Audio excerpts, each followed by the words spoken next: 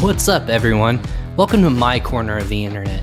I'm your host, Ryan Kramer, and this is Crossover Commerce, presented by Ping Pong Payments, the leading global payments provider helping sellers keep more of their hard-earned money.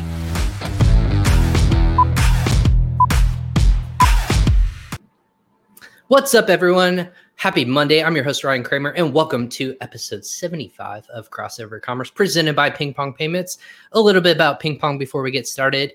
We are a we provide marketplace sellers and entrepreneurs global solutions for controlling their domestic and international funds. An account with Ping Pong enables companies to significantly reduce their costs when receiving or making international payments, all in one platform that helps increase operational efficiencies, saves time, and allows for sellers to manage their business profits from a single source. For more information, there's a lovely link in the comments section below. If you're watching us live on Facebook, YouTube, LinkedIn, and Twitter, go ahead and check that out. And if you want to sign up for a free account, go ahead and find it there.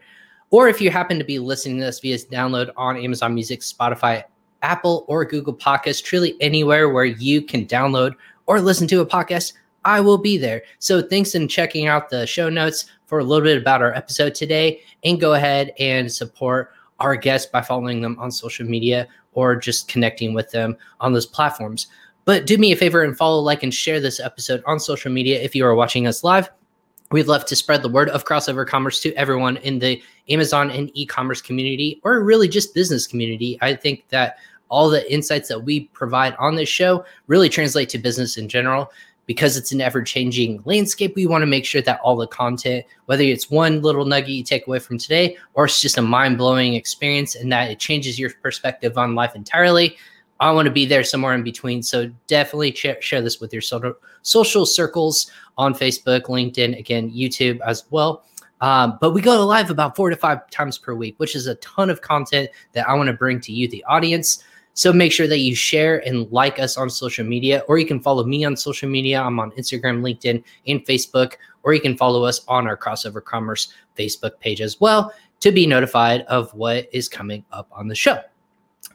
In any case, if you like what you hear or you disagree with what we have to say, go ahead and comment in those comment sections on social media. We'll be able to see those and answer those questions real time. If you happen to catch us on Team Replay and watch us a little bit later on in the day or later on this week, maybe, and you happen to catch us, go ahead and let us let us know what you think, and we'll be able to answer any questions, comments, or concerns that you might have, or just wanted to say hi for dropping by. Go ahead and put that in there as well. But about our guest today, it's not about me. I'm here every single day with you, the audience. But about our guest today, he has been in e-commerce since starting a dropshipping business back in 2014. He has been on entrepreneurial roller coaster and sold his business back in 2019. So he's exited his e-commerce business, which we'll dive a little bit into. And since he's started the Next Level e-commerce podcast and is now co-founded Summit E-commerce Advisors, which provides bookkeeping services and coaching program. And about Summit E-commerce Advisors, they are on a mission to double the profits of 1,000 e-commerce companies by the time that they are all said and done. That's a 10-year mission to the moon. To get there, currently they provide bookkeeping services and a coaching program that helps business owners build teams and systems. Great content we're going to be bringing you today. So I want to welcome to the show Isaac Smith of Summit E-commerce Advisors. Isaac, welcome to Crossover Commerce. Hey, Ryan, thanks so much for having me. I got to say, that was an epic intro, man. Good job. I got to update it. I'm on my team. I'm like with the video and everything like that. I've done this a couple of times like you have, but it's getting a lot easier to intro people. That's for sure. Yeah, man. For those watching and listening, like, you may not know, but from one podcaster to another, like, serious chops, man. Good work. I know that's no joke. Hopefully I have another subscriber now or two. Yeah. But it's a natural thing. Like I never this is the funny thing I love telling people, especially when I'm a guest, is I never like putting my stuff on a resume, my accomplishments and whatnot, because it just seems so like forced. But almost to a point is, once you can kind of line it up on paper and you kind of see what you've accomplished over time, it makes it kind of more of a reality. You're like, holy shit, I have actually done a lot of good things in life, and I'm not, I have some expertise and I have a perspective to share with people. So I don't know if you're like that, but anytime I hear myself and accomplishments, I'm like, Hopefully that's a good thing I put on paper, or maybe people think like, oh, that's it. So I'm not sure if that's any, like, if you can relate to or not, but. The imposter syndrome is real. Yes. Well, I don't know if anyone can walk into a space and just say, oh yeah, like bow down to me. I think everyone's always like a little bit intimidated to like say all the accomplishments they have. A little bit, like it could be a lie, it could be a little bit, but it's always something that you never get used to. I think like it's, I don't know, when you talk to your guests and whatnot, and they go through the whole resume of, wow, that's impressive. Like, I don't think anyone has never been impressive on resume when they've come on the show.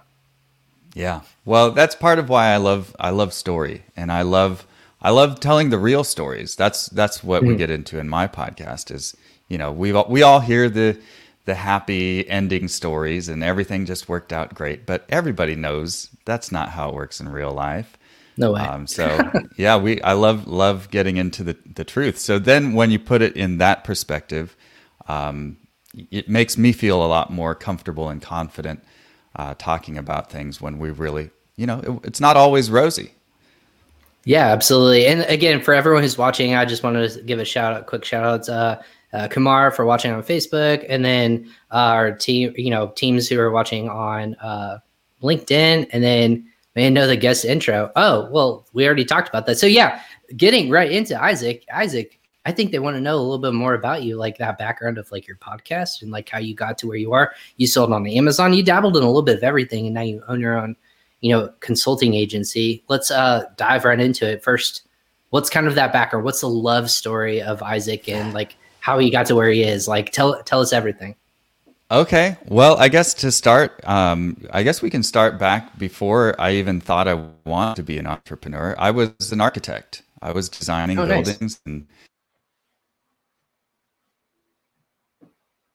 wanted to do. I was excited and passionate, but real life sets in, and it turns out there's a lot more to this kind of work than I ever imagined. It ended up not being what I liked to do. So about eight years in, is when I actually decided, you know what, I gotta quit this whole thing. But a few years before that, I was realizing, well, this isn't really what I think I'm meant to be doing with my life.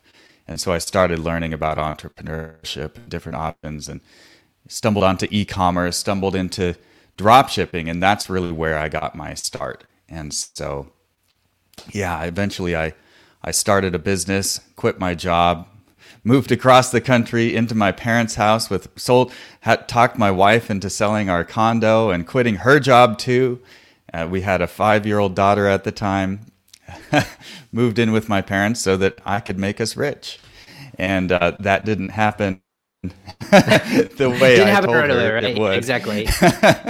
Well, yeah. So that's the thing. So when you got into e-commerce, you said like this was something to supplant almost what you were doing in architecture. So what does that conversation look like to family? Because this is the conversation I love listening to. Like, how do you not sell your family and loved ones? What are like the pros and the cons? Like, is it just you focus on income? Is it more of like, hey, I want to spend more time with you guys, and this can kind of like unhinge me from the chains of 9 to 5? Or what is that like?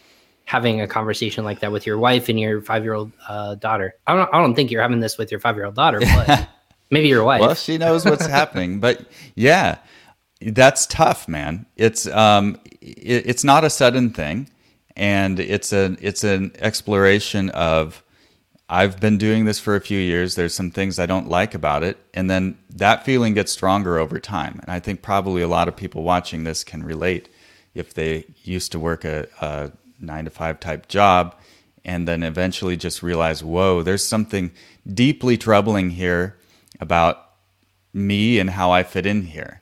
And that just sort of grew on me over years. And eventually I got to the point where I got to get out of here. I'm having like panic attacks almost. Like I got to get out. I hate this. And it's not necessarily the architecture itself, that was hard, but it was mostly, not being in charge of my own destiny, I think. Not getting to spend time doing the things I like to do. that's not having that adventure of I'm in charge of this, and if it succeeds, that's on me. If it fails, that's on me too. And so my wife knew that this was coming. And so we talked about it for years, but eventually I was like, so it started out with, I was trying to build this e-commerce business at the same time. And I did that for about 10 months while I was doing my 9 to 5, and it got some traction.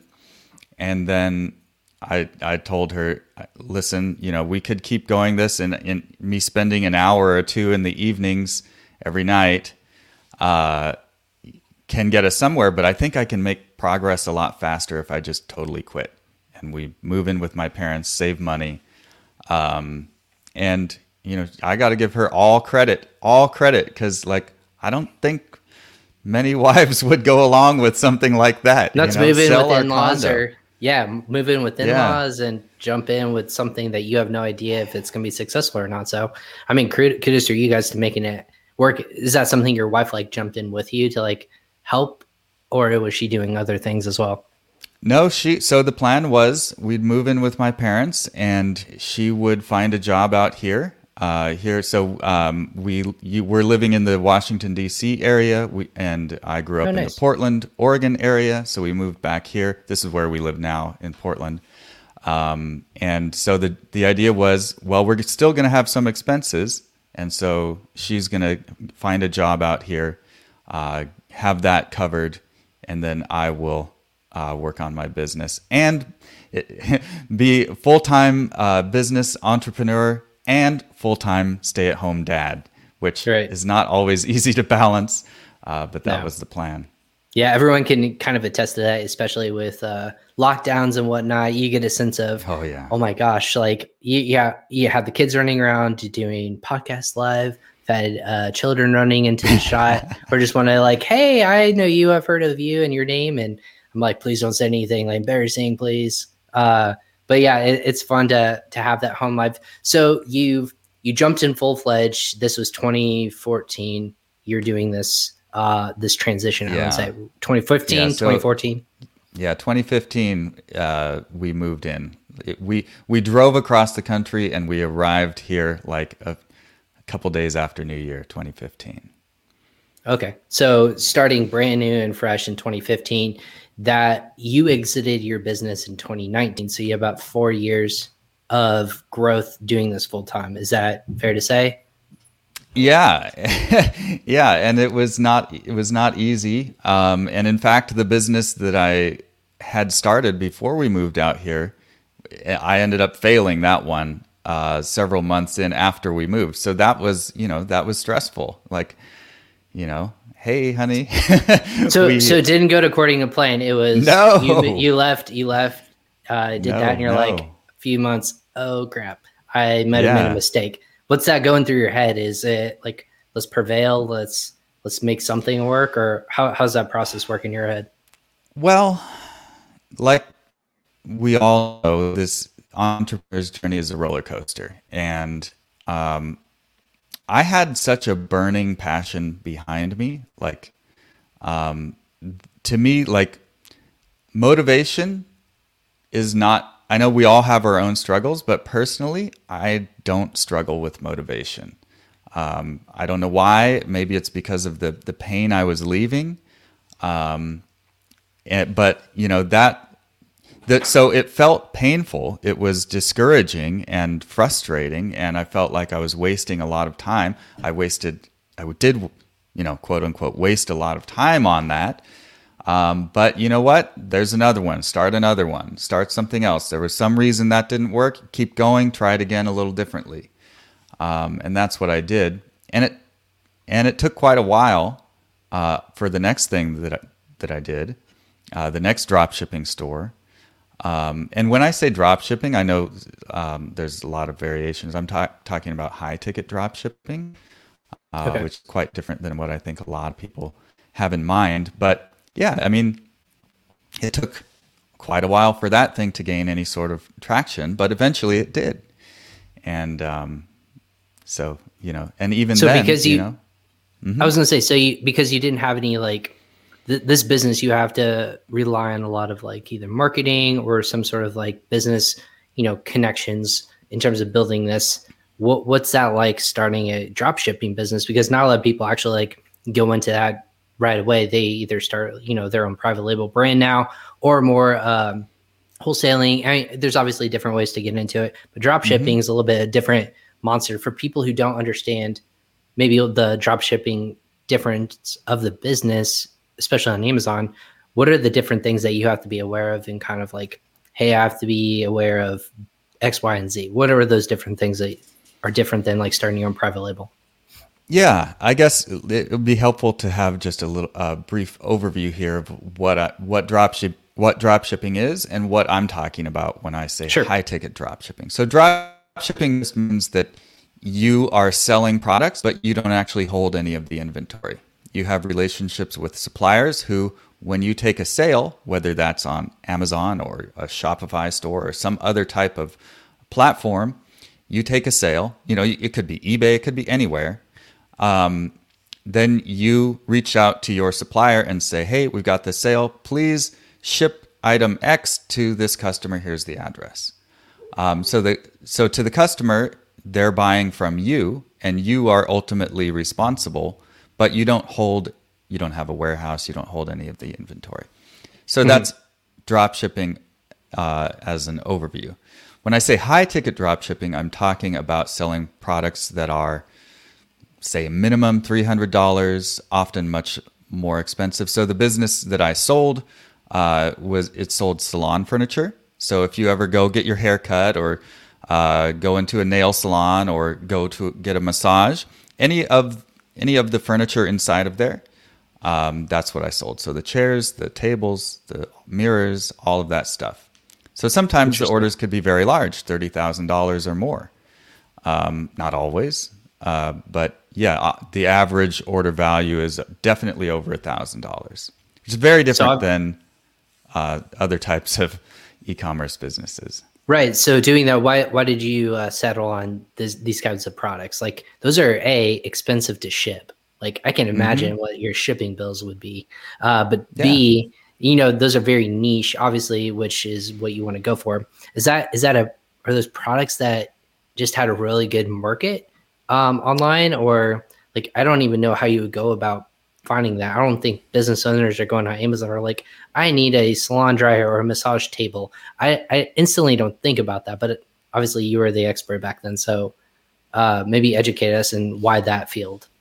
Sure. Well, I guess it goes back to the beginning, when I was starting thinking about stepping out and doing some sort of entrepreneurship, I listened to Pat Flynn, all the original online business guys. And I didn't really understand this idea of a niche website and affiliate marketing and all of that.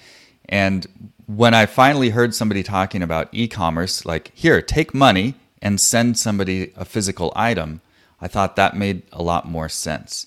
And so when I started diving into like all of the different e-commerce business models available,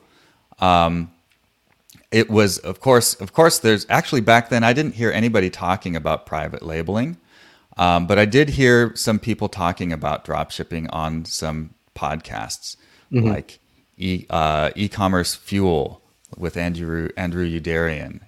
Shout out to him.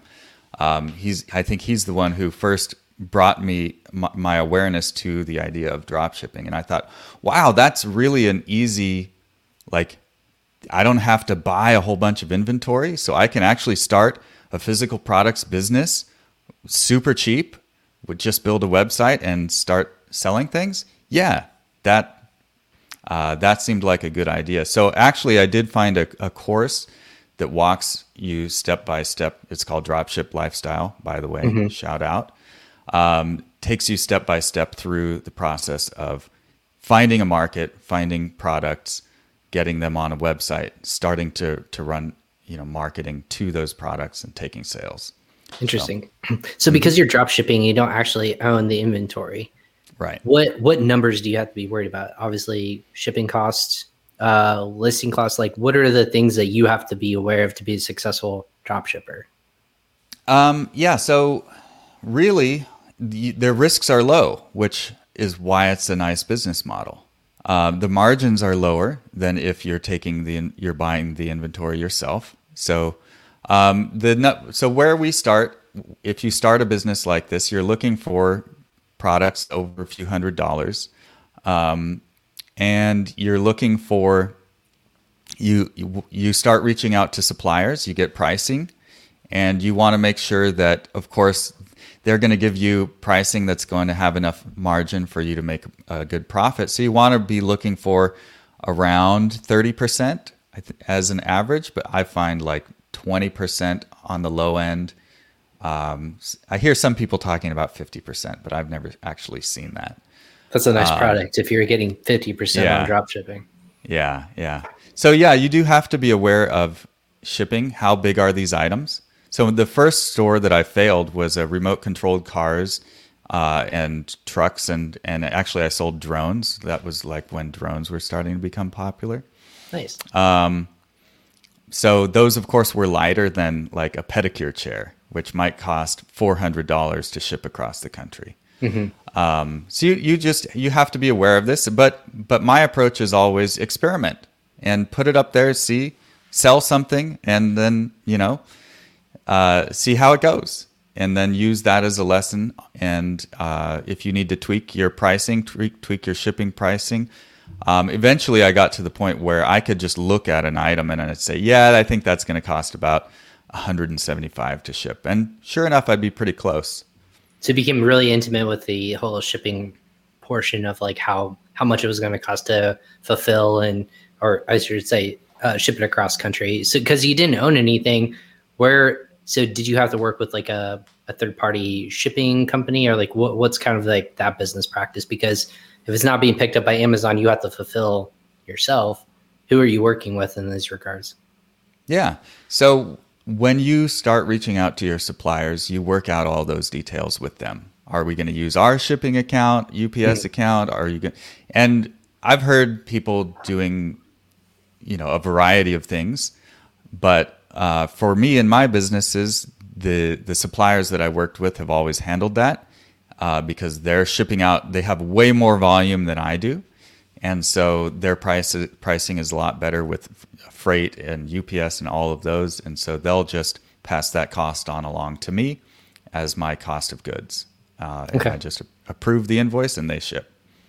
Gotcha. So how do you grow a business like this? Is it you just take on more from that client or that manufacturer? How do you scale a drop shipping business? Good question. So drop shipping, I think, is different. It's different in some ways than other types of e-commerce, but it's also the same. It's marketing, knowing your customer, having a good product, presenting it well with your listing, and then driving traffic to people who want to buy from people who want to buy those products to your listing. It's same as Amazon, but of course the tactics are a little different. My biggest channel was Google Shopping, which is paid advertising to a product listing, which somewhat similar to like an Amazon PPC ad. That makes sense to me because this is so niche in terms of like salon products and whatnot. You think, but this is maybe where I'm coming from. You do the research online. You're searching like, I want to be a salon owner. I don't know where to purchase this. It's not like in a Rolodex of like catalogs or things like that. But if you're researching online and you happen to be serving ads to people who are looking for, salon chairs, purchasing salon chairs or whatnot, you're bidding on that. They're like, oh, this is great. Like, this is what it costs. And you don't have to go down a rabbit hole of like working with a distributor or wholesaler or anything like that. You have someone who's directly ready to fulfill it to them. So that's where I'm coming from. That makes sense to me. Why Google Shopping makes most sense. Exactly. Awesome. And then of course, that's the place you start. And then of course, there's lots of other types of marketing that you could do. You could create content, all kinds of stuff you can do. But right. That's awesome. So did you stick within that arena of, or did you like grow your business outside of that product or those kinds of products, I should say? Well, I failed myself into that product. I like to say, and what I mean by that is I actually started with these home massage chairs, like the things you might see in like Brookstone, or the robotic chairs that'll massage the you. Sharper Image, yeah, that kind of a thing. But I couldn't get that to work. I think I sold one, and so I was like, crap. Okay, well, I have a business that's called Aria Chairs. What other types of chairs could I sell? And so I just started going down the list. I went into like living room. Okay, recliners, couches. What else can I do? So I started selling those, but they were not profitable. So crap. Okay, home theater. How about that? Couldn't get any sales for that. And then eventually I was about to give up. Actually, I had a mastermind, and they were telling me, you're going to have to call it quits here eventually if you can't get something to work. And I thought, yeah, all right. And so my last ditch effort was, there was this thing that I had never heard of called a pedicure chair. And I found it when I searched for massage chairs, because they have this massage thing in the back. And I was like, I don't know what this is, but well, why not? Let's try this. So I contacted a supplier and said, hey, can I sell this? They said, sure. And so I put that on the website, ran some ads to it, and like 3 days later, it had a sale. Whoa! For like $5,000. And I got to keep $1,000. That was my margin on that. And so like, okay, here's something that works. And then just see if I can do this. So that's how it got started. All it took was one for you to sell you, right? Yeah, I mean, hey, I make $1,000. Like, hey, that's on one sale. Yeah, that's not on bad. one sale. That works. That's what a lot of people make sometimes in a week. So to come out pure profit $1,000, that's not bad. Yeah, that makes math a lot more simple. To say like, hey, I want to make this much money. I want to make 6 figures this year. All right, looks like I'm making, or selling, what is that, 100,000 or whatever. All I need is 100 of those. 100 of those units. Yeah, exactly. So interesting. So that was what sold you in that regards. Is there, how do you, and I know kind of like we're going to go down numbers, and I really want to stay true to that topic of what about competition? Because competition in terms of drop shipping, is that probably the most difficult arena to like work in terms of being competitive and knowing your numbers, and like having to compete with someone who's like, hey, I'll sell it for X, Y, and Z or something like that. What are the numbers behind it in the competition factor? Like super competitive market. What does that look like? Yeah. So yeah, that is an important thing. And that goes back to your product and niche market research. When you're selecting a business, and it's the same on Amazon, although just slightly different, you're looking for demand. Is this something that people are buying? And you're also looking for competition. Who is out there selling this product or this type of product? And is there too much competition that I'm going to have a really hard time breaking through? Or am I going to be able to handle this? And so you're really looking for a balance. And I know that when you're selling on Amazon, because I did sell on Amazon for a while in a separate thing, but you're looking for metrics. You're looking for a market with a demand, and you're looking for competition. And then, of course, product availability. Can I actually get this? Can I get this on a margin that makes sense for me, that I can pay for the ads, that's going to allow me to, to beat the competition? Like, so there's a whole bunch of dials that you've got to kind of get right. And I think that's the same wherever you're selling.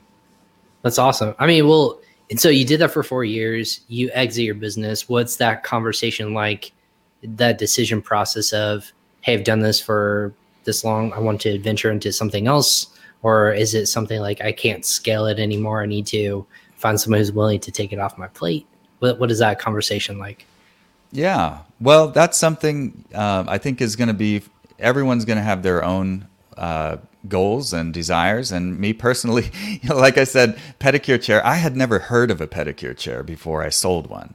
And so like, I have zero interest in, manicures, and, like, that's just and I don't have anything in common with my customers.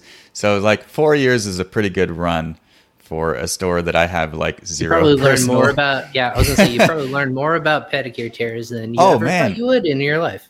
I could tell you all about a pedicure chair, the bowls and the jets and the pipes and all of that stuff. I think it's important that you have passion for growing a business. I don't personally think that you have to be passionate about the products you're selling, although that helps. Right. But I was passionate about growing the business, building the team, all of that stuff. But eventually it was like, okay, there's some other things in my life that I want to do. And I've kind of had enough of this.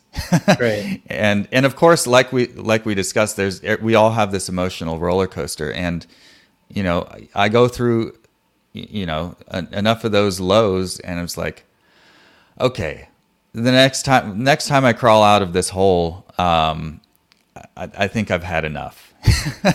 Well, you walked away, and you probably were able to comfortably have a nest egg for your next business adventure. I'm assuming that's ultimately you had a goal in mind. I'm sure there's monetary thresholds you have to meet. But when you're buying this, when you're exiting a dropshipping business, what are the assets that are being negotiated on? Is that a brand? Is that a supply chain? What is that? Or relationship? What is the value in the assets that you're quote unquote selling? Yeah, absolutely. And this is actually quite similar to any type of e-commerce business. When you're selling a business, you're selling the assets and the essentially what buyers really want to buy is an income. So essentially, you're selling an income. Now, when you have inventory, of course, buyers are buying inventory along with it. But when you don't have inventory, they're just buying the business on the hopes that when they take over, they're going to be able to continue taking that income. And so, essentially, what you're selling is the website and your systems and all the platforms you're using, everything that you have set up to allow you to generate that income. And of course, that comes with your team as well. So that's Is there more risk? Is there more risk with purchasing a dropshipping business than a private label? I think there's a risk buying any business. Right. And I don't think one has more risk than another. That's my personal opinion.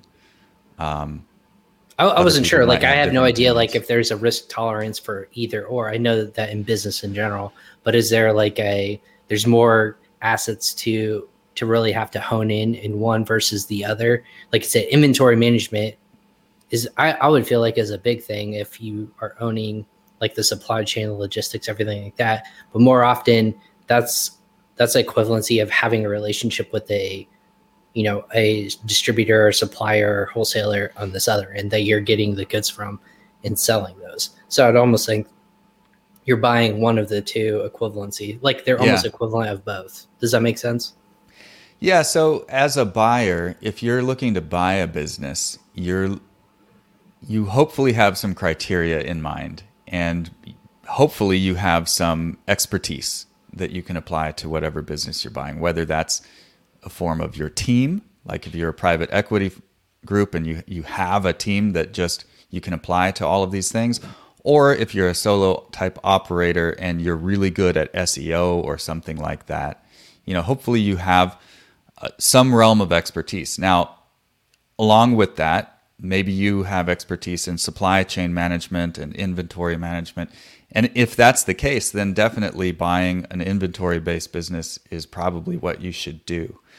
If not, maybe drop shipping is a better way to go. Now, the complicating factor in a inventory-based business is that supply chain. But if you're selling on Amazon, which it sounds like a lot of listeners are, of course, you don't have much customer service to do because Amazon takes care of so much of that, including the fulfillment.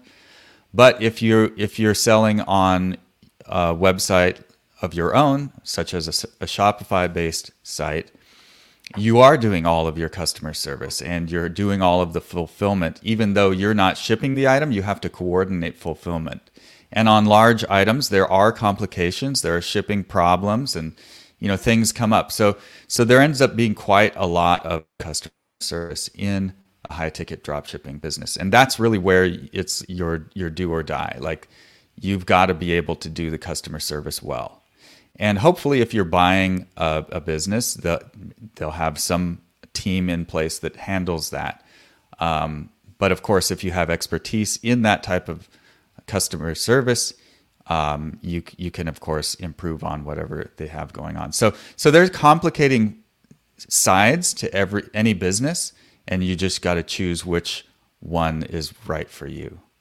Right. So I think that makes a natural segue over to the team building aspect that you like, and your business actually now really kind of touts, apart from the numbers, growing a team is really important for lots of businesses to grow at scale. And I think a lot of people are seeing that in e-commerce, especially in 2020. There's opportunities to grow, not just domestically, but internationally. But with that, each business owner can only scale so much by themselves, whether it's lack of time, resources, knowledge, whatever it might be. You can only do so much by yourself. That being said, where do you and your business kind of come in and say, hey, look, this is how we help you build a team. This is what you maybe need to look at. This is what I personally drew from, and this is how you can scale it from there. So what's that? How do you have that conversation with new and aspiring growth business owners? Yeah, absolutely. And I love this topic because this is something, the entrepreneur's favorite word is scale, right? This is all we talk about. We want to 10x everything. And that's great. But there's a lot of reality that gets left by the wayside when we start talking about scale. Because almost always when people talk about scale, they're only talking about marketing and sales and the latest Facebook ads hack or like all of this stuff. And that stuff is all great. But think about I'd like to frame the conversation with this. Yes, please. Right now, before you want to 10x or even 2x would be great, right? But right now, that means you are at 1x, right? So right now, think about your business right now. You have some problems, you have challenges, you have difficulties right now at 1x. Now, if you 10x, imagine 10x, that means 10 times the problems that you have right now. Are you going to be able to handle it, or is it going to crush you and destroy your business and put you out of business? Because that's really what happens with a lot of businesses that scale too fast, is they end up going out of business. And nobody wants that. So it's important to, really think through what it is that you mean by scale. Now, scale can be any number of things. You can scale the time that you're working, which is what a lot of people do, right? So you got to think about what do you mean when you scale, and always think of that long term. Well, what does this actually look like when I get there? Because if you can't see that picture in your mind, it's not going to work out. It's not a good business decision, probably. Yeah. So think about, like, if you had 10 times the number of problems and difficulties and challenges now, would you be able to fulfill all of those orders? Because it's one thing to take sales, but then if you can't fulfill, you start getting chargebacks. Your payment processor bans, they put your money on hold first. And then, right, all about this, right? If you get so many chargebacks, they'll hold, some portion of your money for 6 months. And then if you still can't get your act together, then they cut you off entirely. Then you can't take any more sales.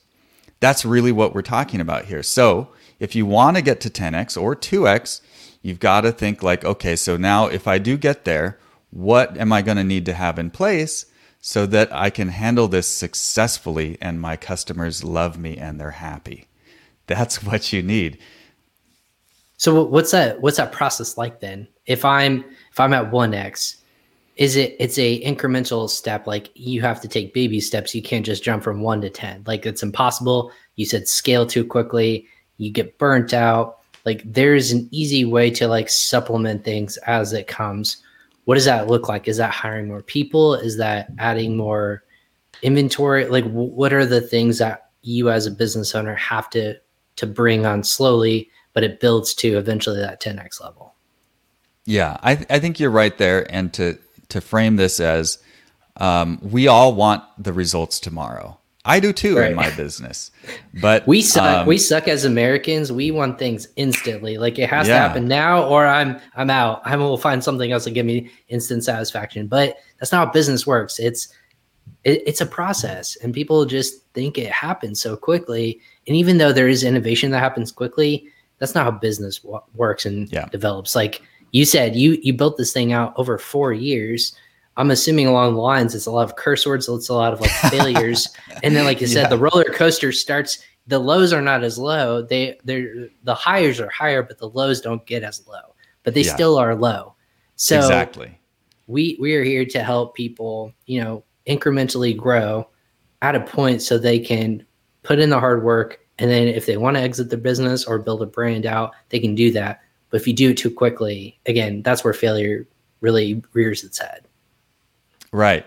Yes, exactly. It's great to have big dreams and big goals, and I'm not against that at all. In fact, I have my own. But you have to understand that it's just not possible without killing yourself. Sometimes it is. There are unicorns in the world, right? But not all of us are unicorns. And so, it's that incremental approach. And this is, you asked, like, how do I fit in? Like, I've made all the mistakes. I've learned from these mistakes. I've learned some pretty hard lessons, and I've learned what not to do. And so, when hiring, I think a lot of us, I don't know who all is going to be listening to the show, if they're going to be solopreneurs or if they've got a small team or a large team. But when we talk about scale, definitely. So you think, okay, if you're in a inventory-based business and there's a lot of time being spent talking with suppliers, managing that, putting in orders, checking things, if that's taking up a significant amount of time and you want to launch 10 more products or double your product line or whatever your goal is, who's going to do that work? You? Okay, if that's you, are you still going to have time to do all the marketing as well? Okay, probably not. So then think like, okay, well, which of these things are you best suited for? Which do you love to do? And which should you hire somebody else who can it may be at first not be as good as you, but that's okay because they're going to learn. And then eventually they're going to be much better than you. You just got to think through, like, what I like to do is I use the methodology laid out in the book Traction, where they talk about putting together an accountability chart, which is a fancy word for an org chart. And so if you start to map out your business where you would like it to be, not where it is currently, but all of the functions that you're going to need somebody to do. And if you're a solopreneur, you just put your name in all of those boxes. But then you look at that and you think, okay, well, what do I need to delegate now?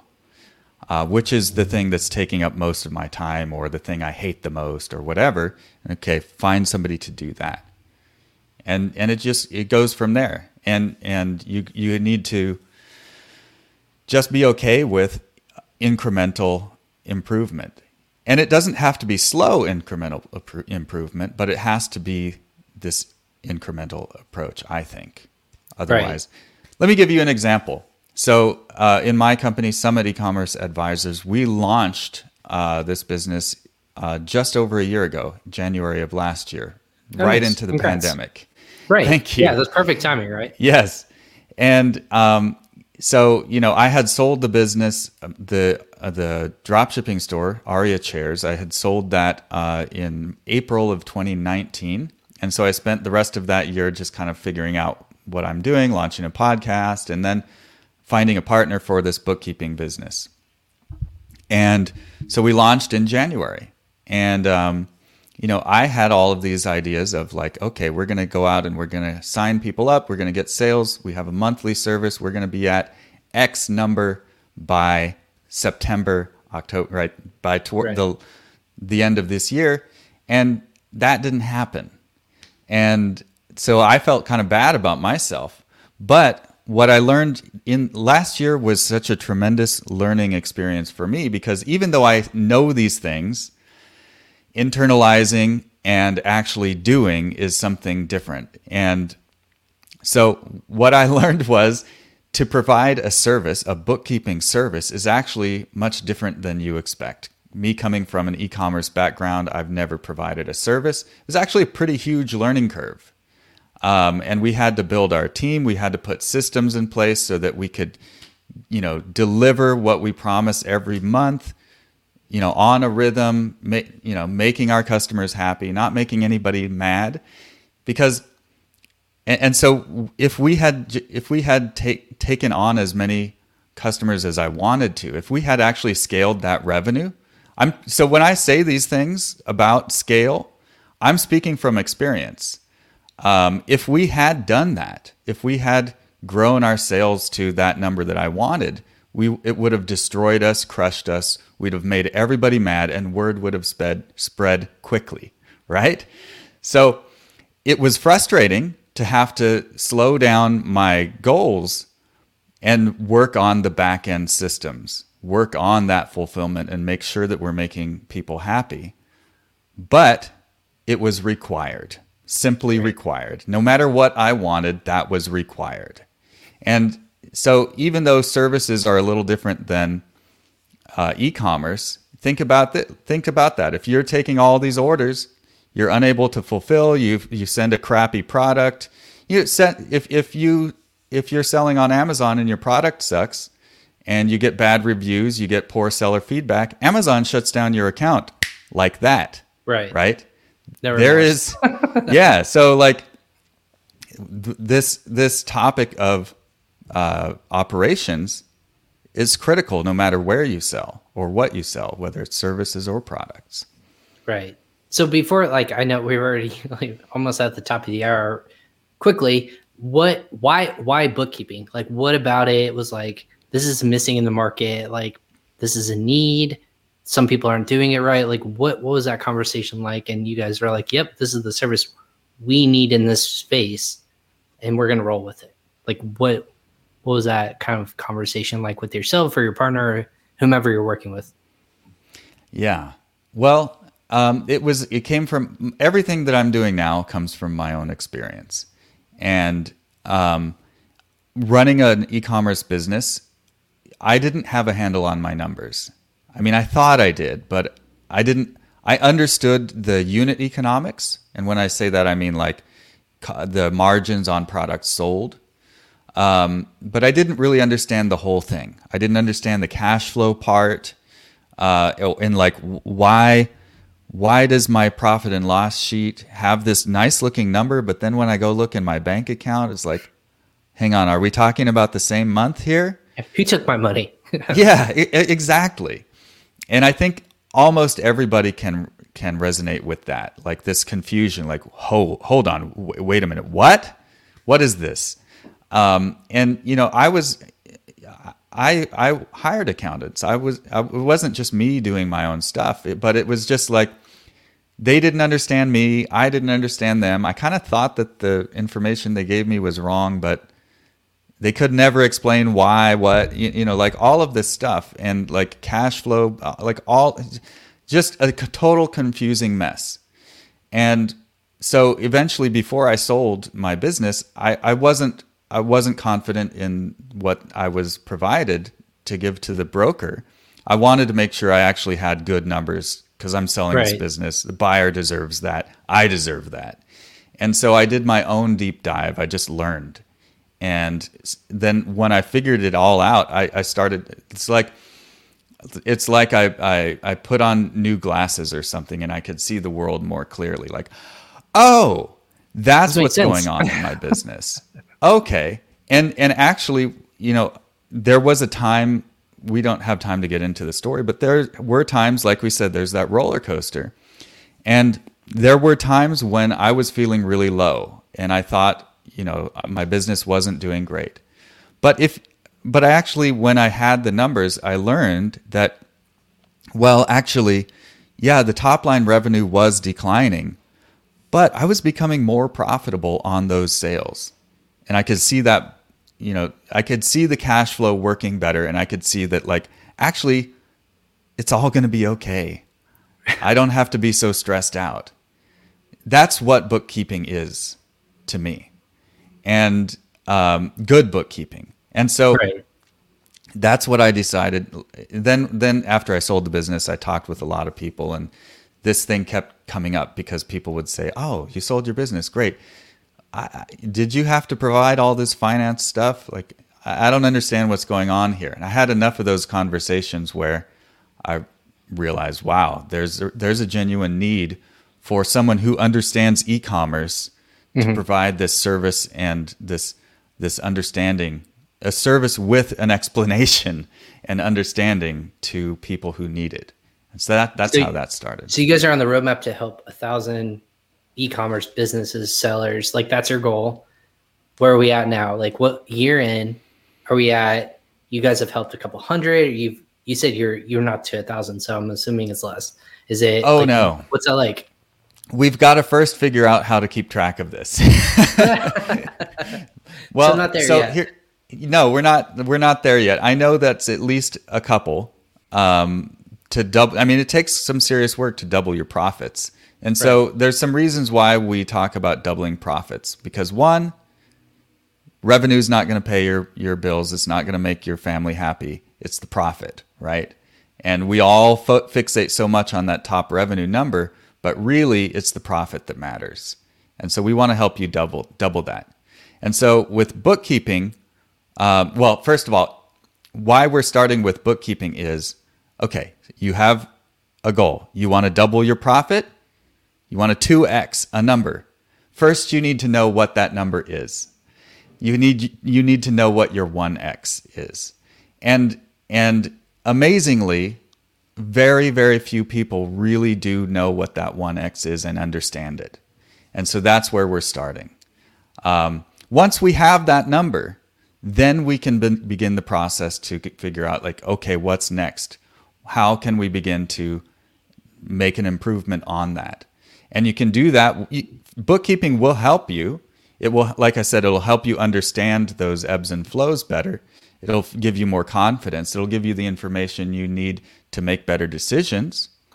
For example, if there's a product that's not very profitable, but it's getting you the most sales, and there's a product that is highly profitable and it's giving you half as many sales, but it's less work and it's lower maintenance, maybe you should shift some of your focus, your marketing focus, whatever. Once you have that information, you can make those decisions, but you can't make those decisions without that information. And so that's what we want to provide. Also, so of course, there's other financing things that you can do to begin, using your money smarter, and we could talk about those things. Sounds like you had something to say. Oh, no, I was going to say, so like there's a starting point, like every person, this is the thing that most people are missing.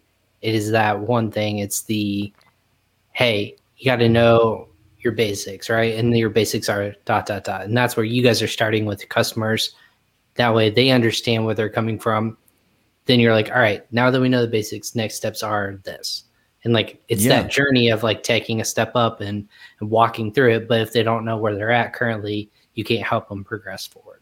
Exactly. Yeah. I mean, you want a 10x, you want a 2x even, but how would we even know if we got there? Well, exactly. You need to know. You got to quantify everything. Exactly. Yeah. So before we leave, my final question is like, what's the number one thing that people are just missing in terms of numbers across the board? Like, is it just knowing profitability? Is it knowing like, what's that one thing? It's knowing them. Okay, so here's the thing. We could talk all about all of the details, but if you don't have your profit, your bottom line profit, if you don't have so that requires having having an income statement, a profit and loss sheet. It has your sales number, it has your cost of goods, it has all your other expenses. So you have to have that. And then your bottom line, what is your actual monthly profit? If you don't have that every single month, you need to start there. I know a lot of people say, oh, my accountant takes care of that. We do that for taxes once a year.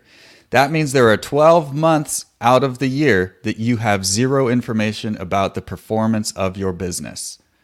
That is not acceptable if you want to grow your business. Especially if that accountant doesn't work for you. Yeah. Like I said, work for you, like not a part of the business. Yeah. You simply put, like I'm going to go out on a limb here and I say you cannot scale if you don't have those reports every single month. You just can't. There will be a limit because here's the thing is business and life, but we're talking business, is all about allocating resources where they're going to be used effectively. Right. And we business owners, we have a lot of energy, we have a lot of ideas, we can move things. But without the information, the knowing of where we are being efficient and effective, we're wasting so much energy, time, money, resources, people on things that are not moving the needle. But you don't know that. You need to know what things are making an impact, what things are not, cut the things that are not, and focus your energy on the things that are. Bookkeeping, knowing this every month, at a minimum every month, can tell you those things. But you cannot know those things without knowing your numbers. I as you can tell, I get a little passionate about this. I mean, but I did want to say I love it. One other thing. So, once we have our 1X, that's where other things come in. Like we have a coaching program to help people build their teams, right? We were talking about scale. If you want to achieve scale, you're going to have to build your teams, right? So there are other things that come in after we know this 1X. Of course, you can build your team if you don't. You can get started hiring if you don't. You don't have to have your bookkeeping in order to hire somebody, although I would suggest you do. But that's kind of how all of these things fit in with that mission. Awesome. Well, I mean, I would love to talk more and kind of dive into more, but I know we're already up on an hour, which it goes quick. Like I said, live sessions, they just go quick, especially on topics when you're passionate. Where can people learn more about like either picking your brain and maybe, or hear your podcast? Like where are those places that people can learn more information about you? Sure. Well, I'd love if you're listening, if you're watching, if you're curious, I'd love for you to come check out the podcast. Like I said, it's all about the true stories, the real stories of building an e-commerce business. And we had you, Ryan, on. Actually, we did an interview with you, and that'll be coming out in a little while. So we'll have. Stay tuned, everyone. Yeah, stay tuned. So that's Next Level E-commerce. Anywhere you get your podcasts, Next Level E-commerce. And you've got a link on the screen there, so you can come check us out at our website, summitecommerce.co. That's where you can find out information about the bookkeeping, about team building. And of course, you can find me on, you've got me tagged here on Facebook and whatever other platforms. All the platforms. We'll just say all of them. All of the platforms you can find me. I'm always happy to chat. I love talking with people. And I love just hearing stories and finding out where I can help in any way. I'm always happy to. So feel free to reach out. No, I appreciate that. Yeah, and that was a great story just to understand, like, again, your perspective, your road to, finding people, again, building a business or service, especially coming personally of helping people overcome what you didn't, where you felt like there was a need. That's always a really cool story and, roadmap to hear from. So I appreciate you sharing that with our audience. And I know lots of people are asking questions, insights and whatnot. So we appreciate the time and insights as well, because I always love picking brains of shop shippers. Like why, is it the way to go, especially when you want to start on e-commerce or as a private label? That's always the debate is like, how should you go to scale it? Can you scale it? So it's good to hear a perspective from someone who's done it themselves. Isaac, thank you so much for hopping on Crossover Commerce, and we appreciate your time today.